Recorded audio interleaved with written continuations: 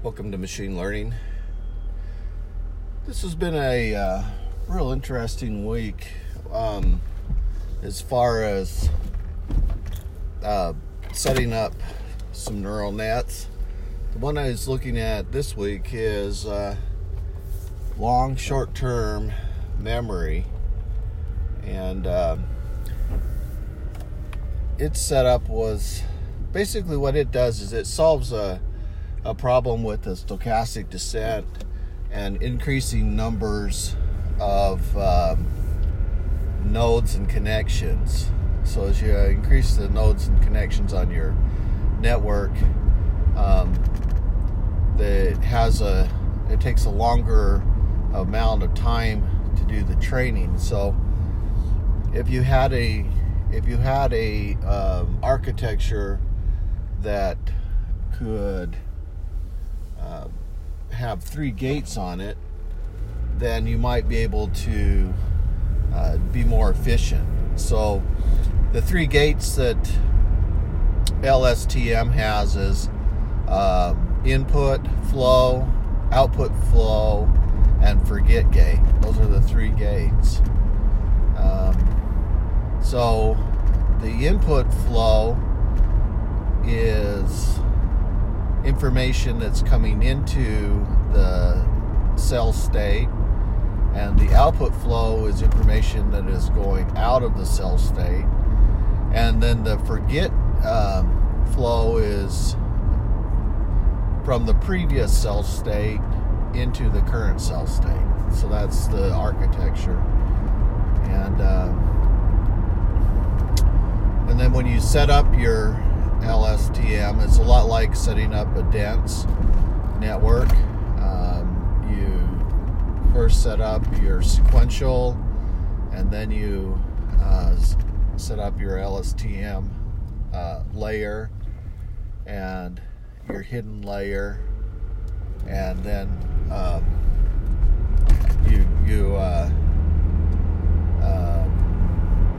and then you finally have your dense layer as an output. And in the case of what I was working, I'm looking at the fraud detection samples, and they were based off the European credit card. And it was real interesting is you could put them in a tensy map reducer. And so what tensy does is it takes multiple dimensions and reduces it down into 2 dimensions, so it kind of smashes it, projects it onto a 2-dimensional plane. And you can see that the fraud cases, and they're very small. There's like less than 1% are fraudulent transactions.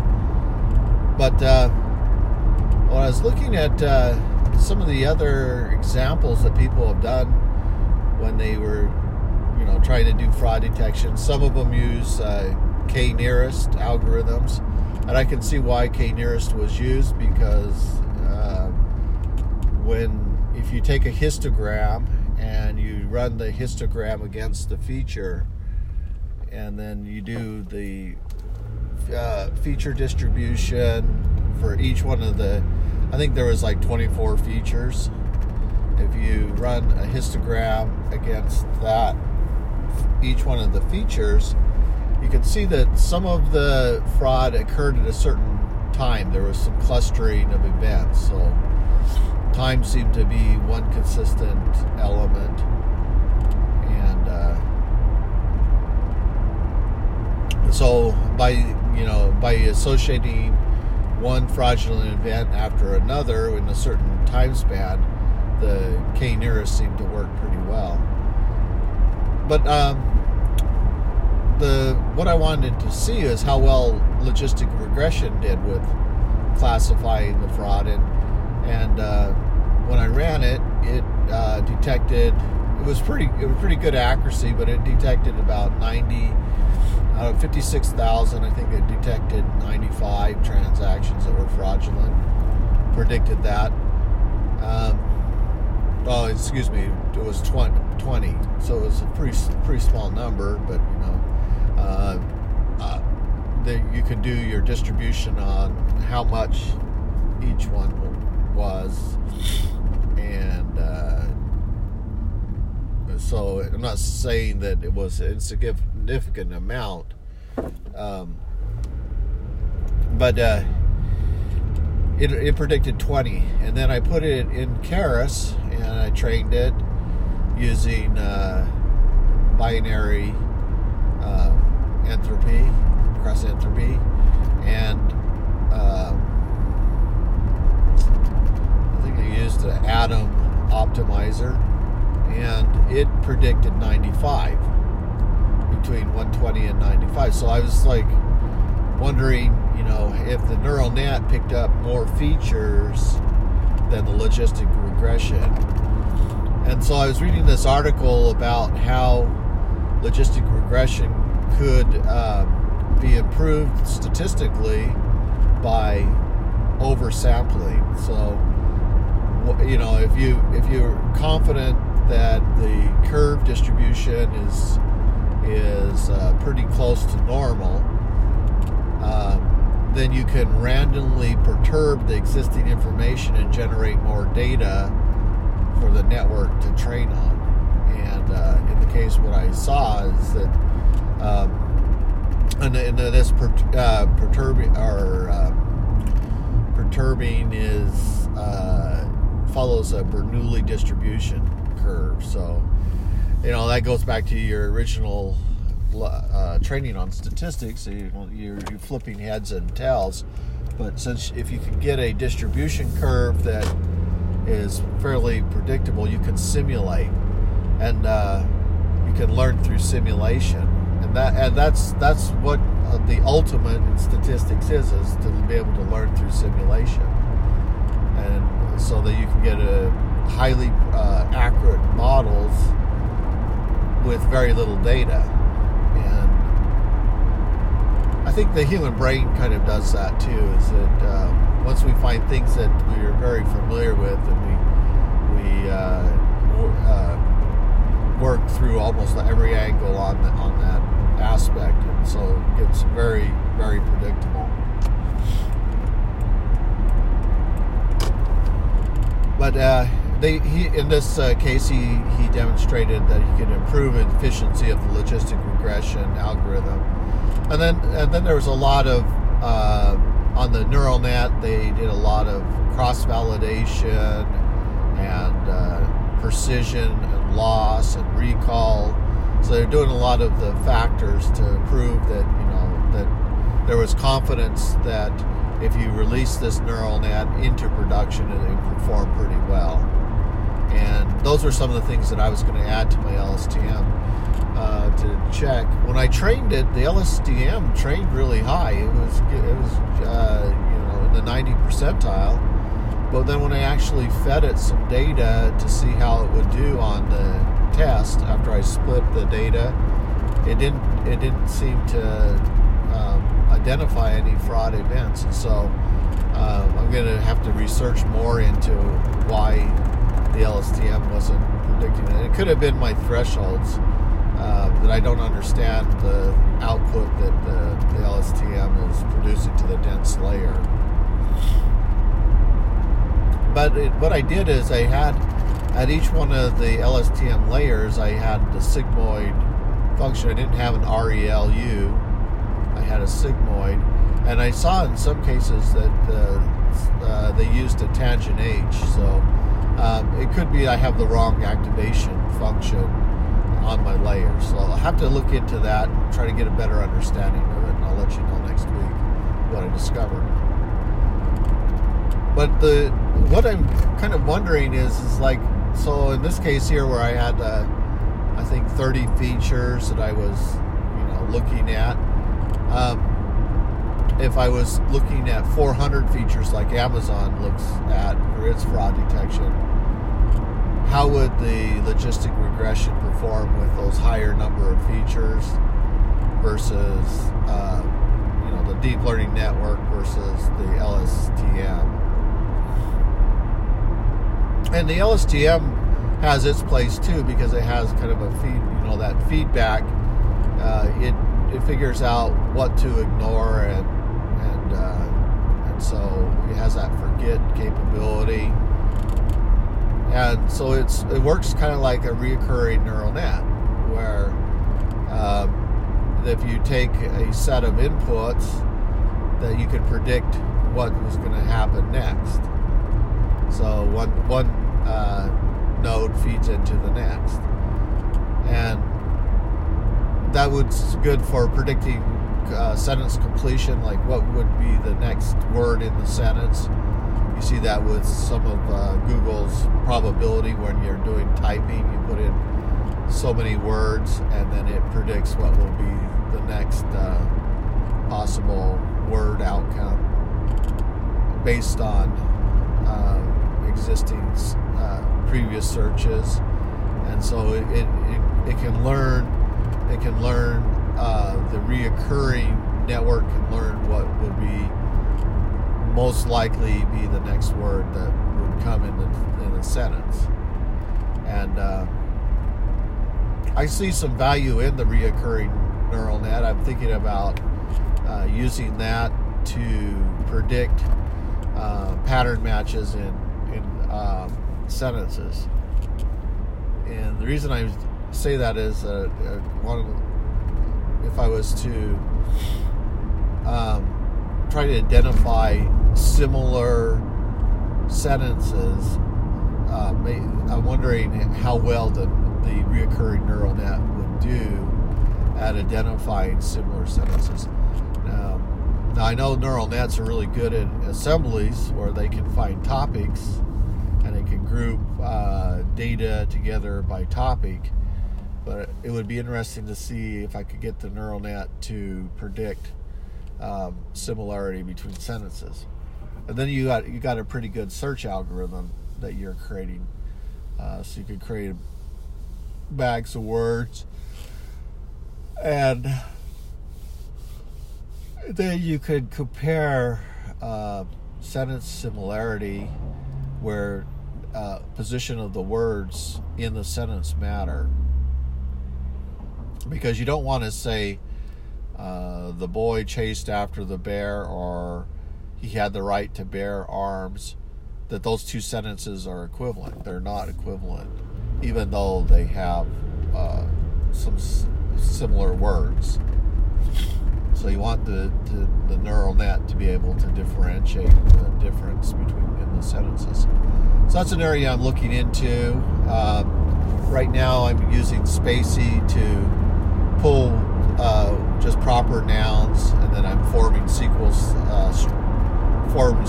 queries with those words, and then finding similar sentences based on based on word patterns that I find in the sentence. And that's going to work to some degree with some level of accuracy, but it'd be better really to have kind of a reoccurring neural net predict what sentences are similar, and then retrieve those matches with similar sentences.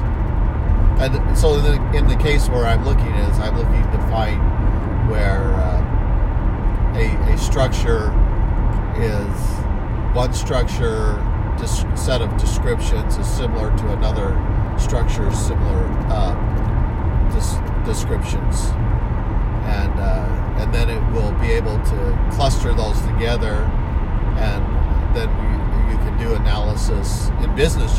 This is actually a business case where then you could then say, well, these descriptions are very similar, and its price range is similar, therefore these are grouped together. You could do this also with parts. You could take a list of part descriptions, and you want to look to find what parts are similar. Well, how would you do that now? You would do it by category, right?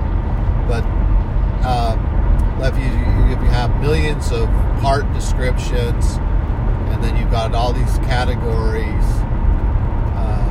and you're looking for a particular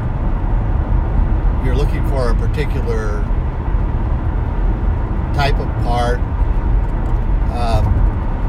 that may be similar, then just looking by category might not be enough. You might want to find where different parts are fairly similar, and they might be in the same category, or they might be in a different category, depending on how many parts you have. And that was a problem that I saw a long time ago when I was building an expert system. Was how do you identify parts? Did the part have some sort of DNA characteristic that could be identified?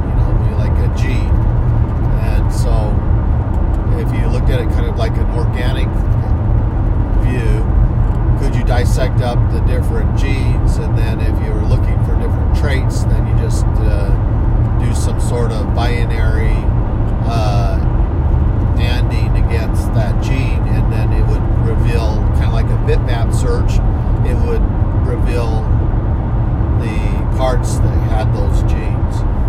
So that was kind of the idea for the search, and it's pretty fast. I mean, you could, let's say you had 1 million parts, you could just cycle through the 1 million parts and just put everything, all your descriptions in a bitmap, zeros and ones, where you had certain segments that represent different traits on that part. And so then with very little storage, you could have a very descriptive encoding of that part. And then when you wanted to do a search, you would search sequentially through your data, and you would AND that with your search pattern.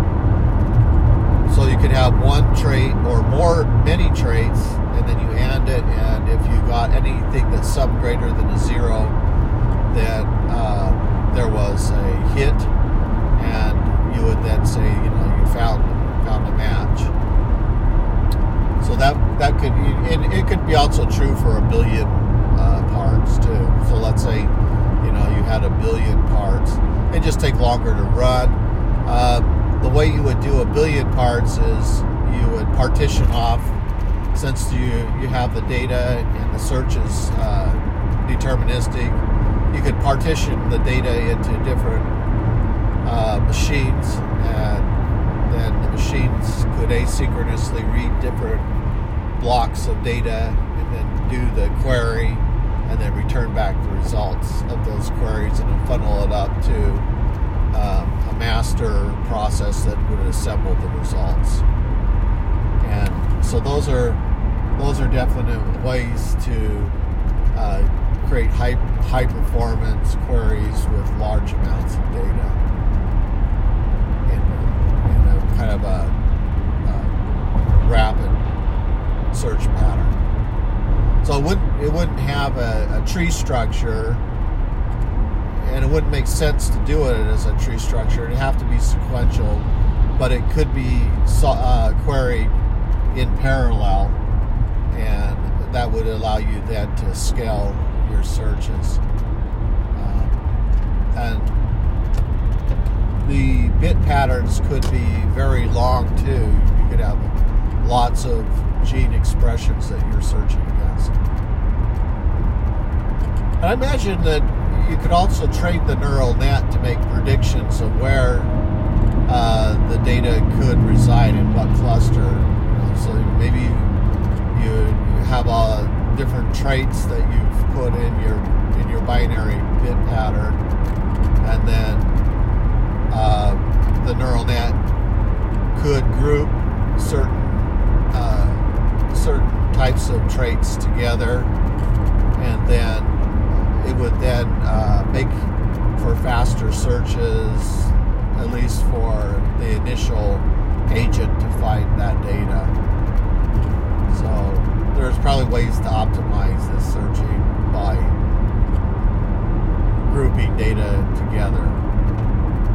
And that type of clustering is often used in servers, where if you want to improve efficiency, you put the data blocks in a cluster, or the index in a cluster, and it makes the reading into memory faster. It doesn't have to do as many reads, and it's sequential, and it can search through those blocks quicker for data matches.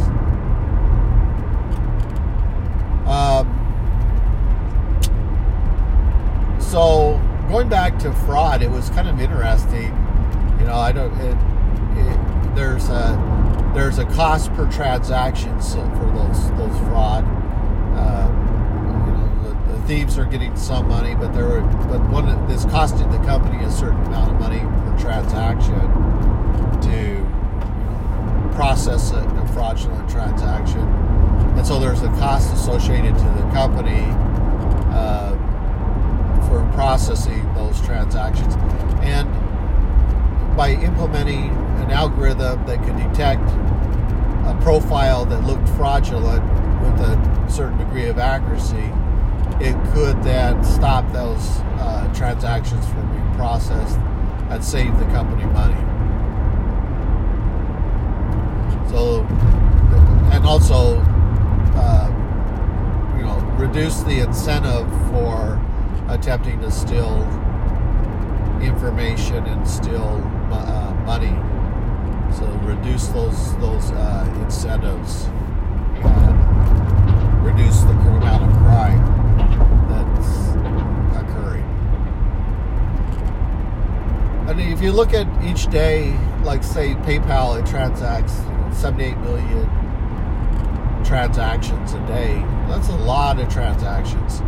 And if you're processing that many transactions and you have even 1%, that's a huge number of fraud cases. And so you probably, if they're not getting detected and they're getting processed through, and then later on it's discovered that it's fraudulent, then you want to start analyzing why your initial detection systems failed.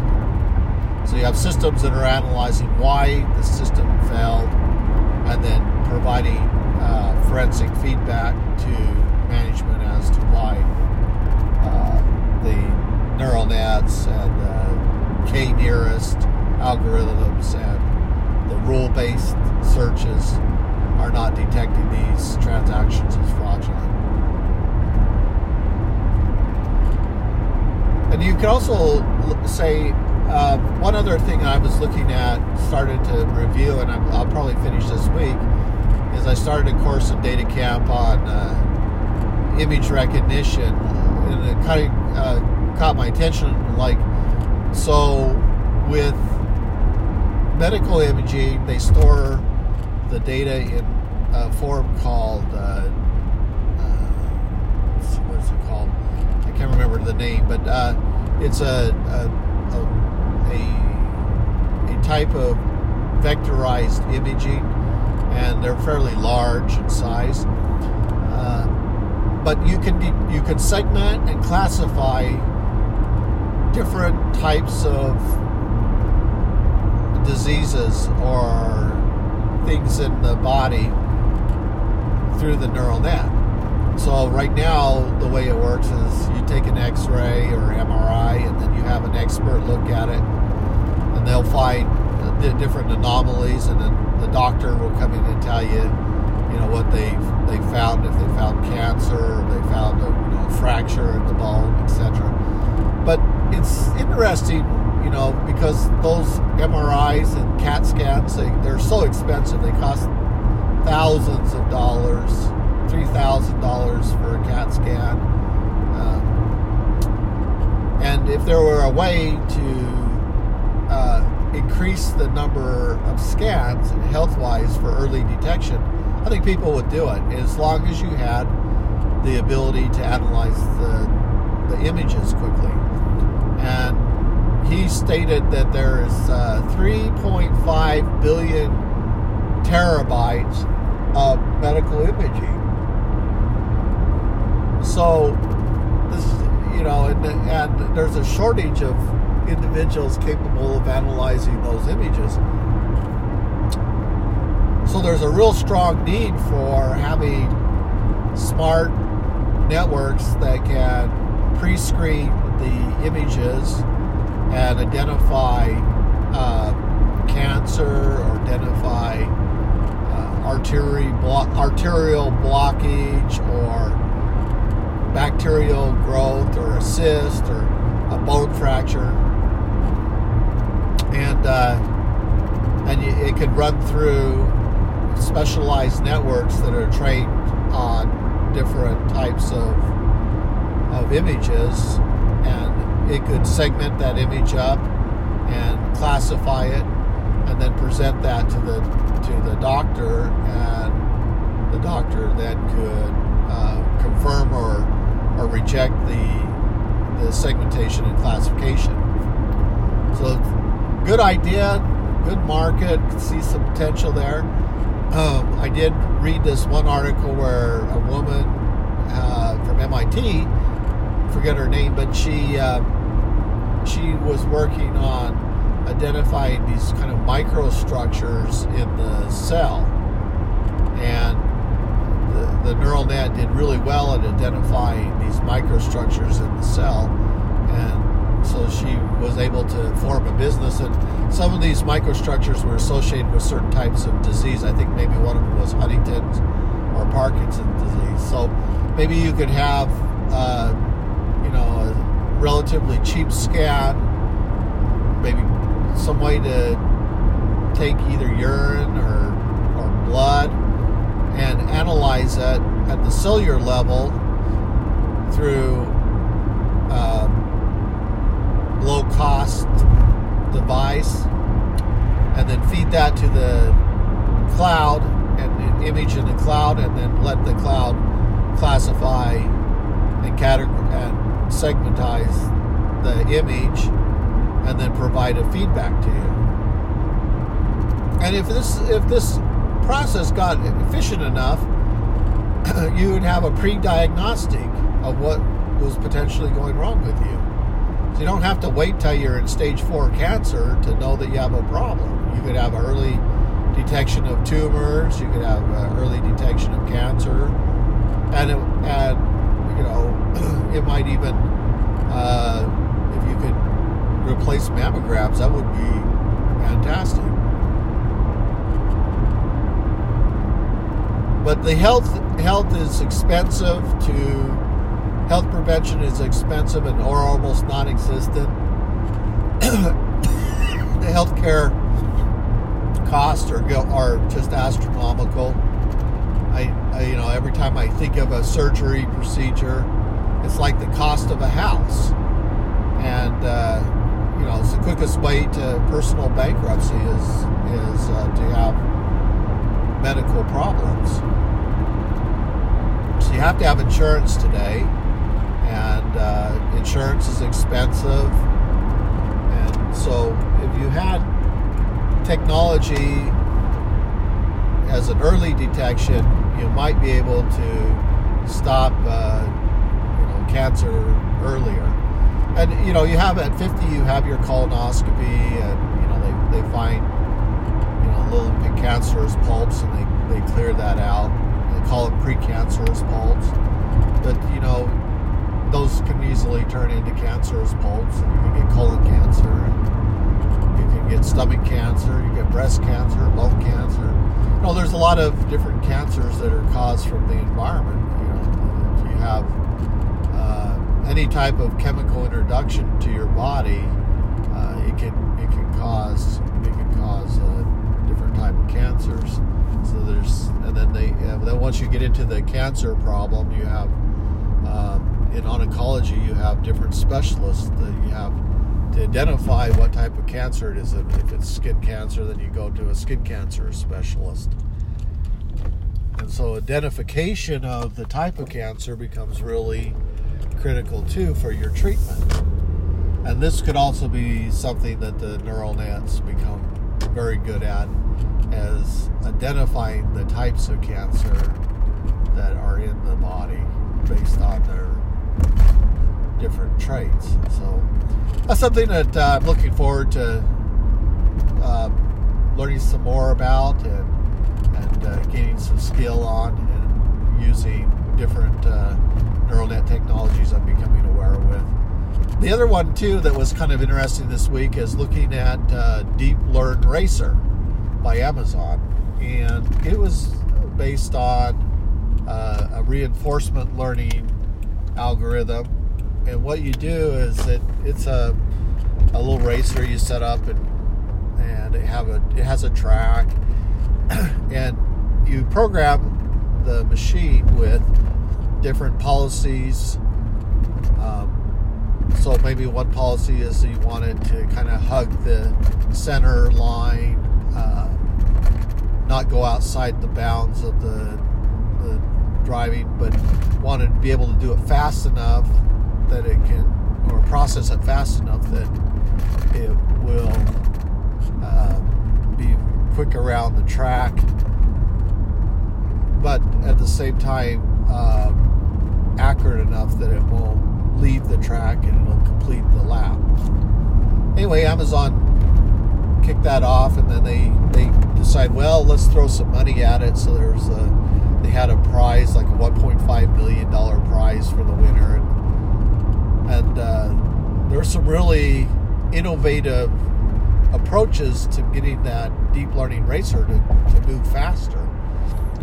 And what I see a lot of it is going back to some original work by Pomlemeru, where what he did is he detected the surface, what was the surface of a road, and he just used a 32 by 32 image processor. So he was getting 32 by 32 pixels, and he was feeding that to a neural net, and the neural net was detecting what looked like a flat surface and what looked like a road, and then it was able to travel at 70 miles an hour from coast to coast, driving on a road, and with only a few occasional interventions with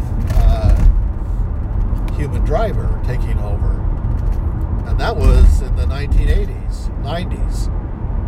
And they're, it really is amazing considering, the computational power of Tesla's FSD chip compared to a small neural net that was able to do amazing tasks. And so some of the more successful racers have done edge detection and surface, and in this case they will train it unsupervised learning, where they show it the track and to give policies, and then the machine is able to train and learn the track.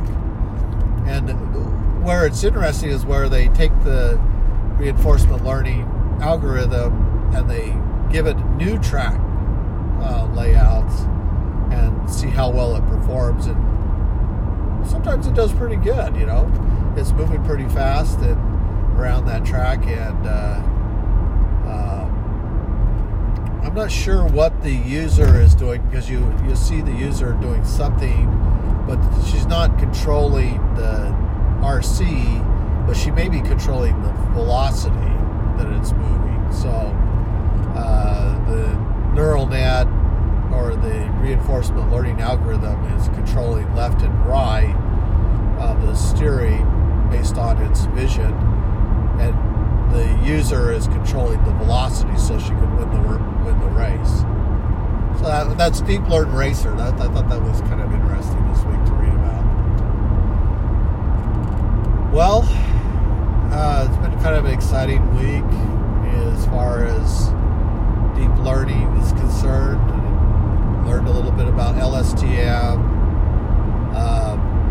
Again, analyzing logistic regression and Keras deep learning networks, and then thinking about how to projects that could be kind of interesting that might be useful to business.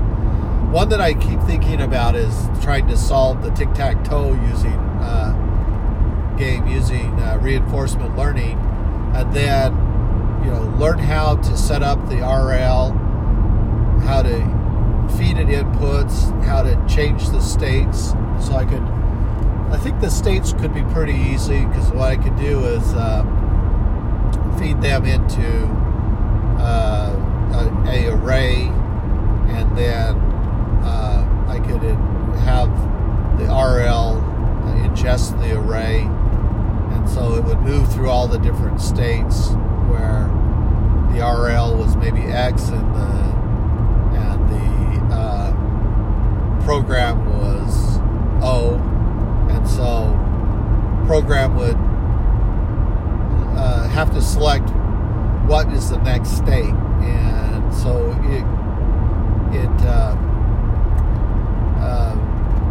it would have to have all the possible states in its memory, and then each state would have to point to the next state.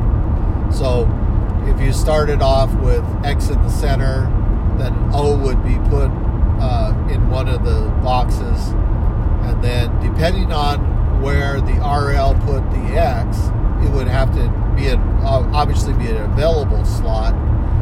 Then the program would then look at the existing state to see what the next state is going to be for the O, and it then would feed that configuration into the RL. So you're just moving from state to state. And then you could, once you have that trained and it did really well, then you could expand that out to Chinese checkers. I think that would be kind of interesting, because Chinese checkers also has some simple rules, like how you can do different jumping. So if in this case you wouldn't have a pointer to the next state, but you would have different rules that it could follow. So it might randomly start and put a marble down. Well, you roll your dice, so you have a random element there for your dice roll, and then you would move your marbles out, and then as you get, if you're moving towards a certain location, then there's a reward for to get to the one side. And so you could have RL playing against RL, and you could just have a set of rules that apply to the game, and the RL then would have certain policies set up, which would be objectives to get to a target location. And then you could apply that to chess and the Go. So there's kind of this logical procession, or a logical set of games that you'd want to master using RL. And I think I could do all of them. And there might be some easier approaches to teaching the machine the game. But there, you could feed the different rules. So since the rules can be easily programmed, and you can have different algorithms in Python that check to see if the rule applies, then you could have a rule engine that's controlling the game training for the RL algorithm, and then you can see how the RL learns over time. So it could run lots of different trials and then get smarter at that. And so it's kind of interesting if you could get that to work. Then you'd look at the reinforcement learning, how it's being applied for figuring out how to effectively lay out different structures in architecture. So efficient usage of space to increase foot traffic. You can do RL analysis that way. or you can do RL analysis for measuring traffic flow and how to, create the designs for optimizing traffic flow. So a lot of things in architecture that reinforcement learning could be applied to that might be useful. That's something I'm going to research and see how they're doing that. And then reinforcement learning for war plan strategy, where to move your troops, what would be efficient in terms of almost like a game of Risk. So if you had an RL algorithm, how well would it do in games of strategy? And so reinforcement learning seems like it's the next generation, because it just it learns unsupervised. It's subject to different rules. It discovers the rules, and so the system doesn't change. You could have a system where an RL is introduced that has lots of very complex rules, like in the case of taxes, and then it might be given certain rewards and punishments for finding optimal paths through these different rules or systems, and then that would then produce good strategies.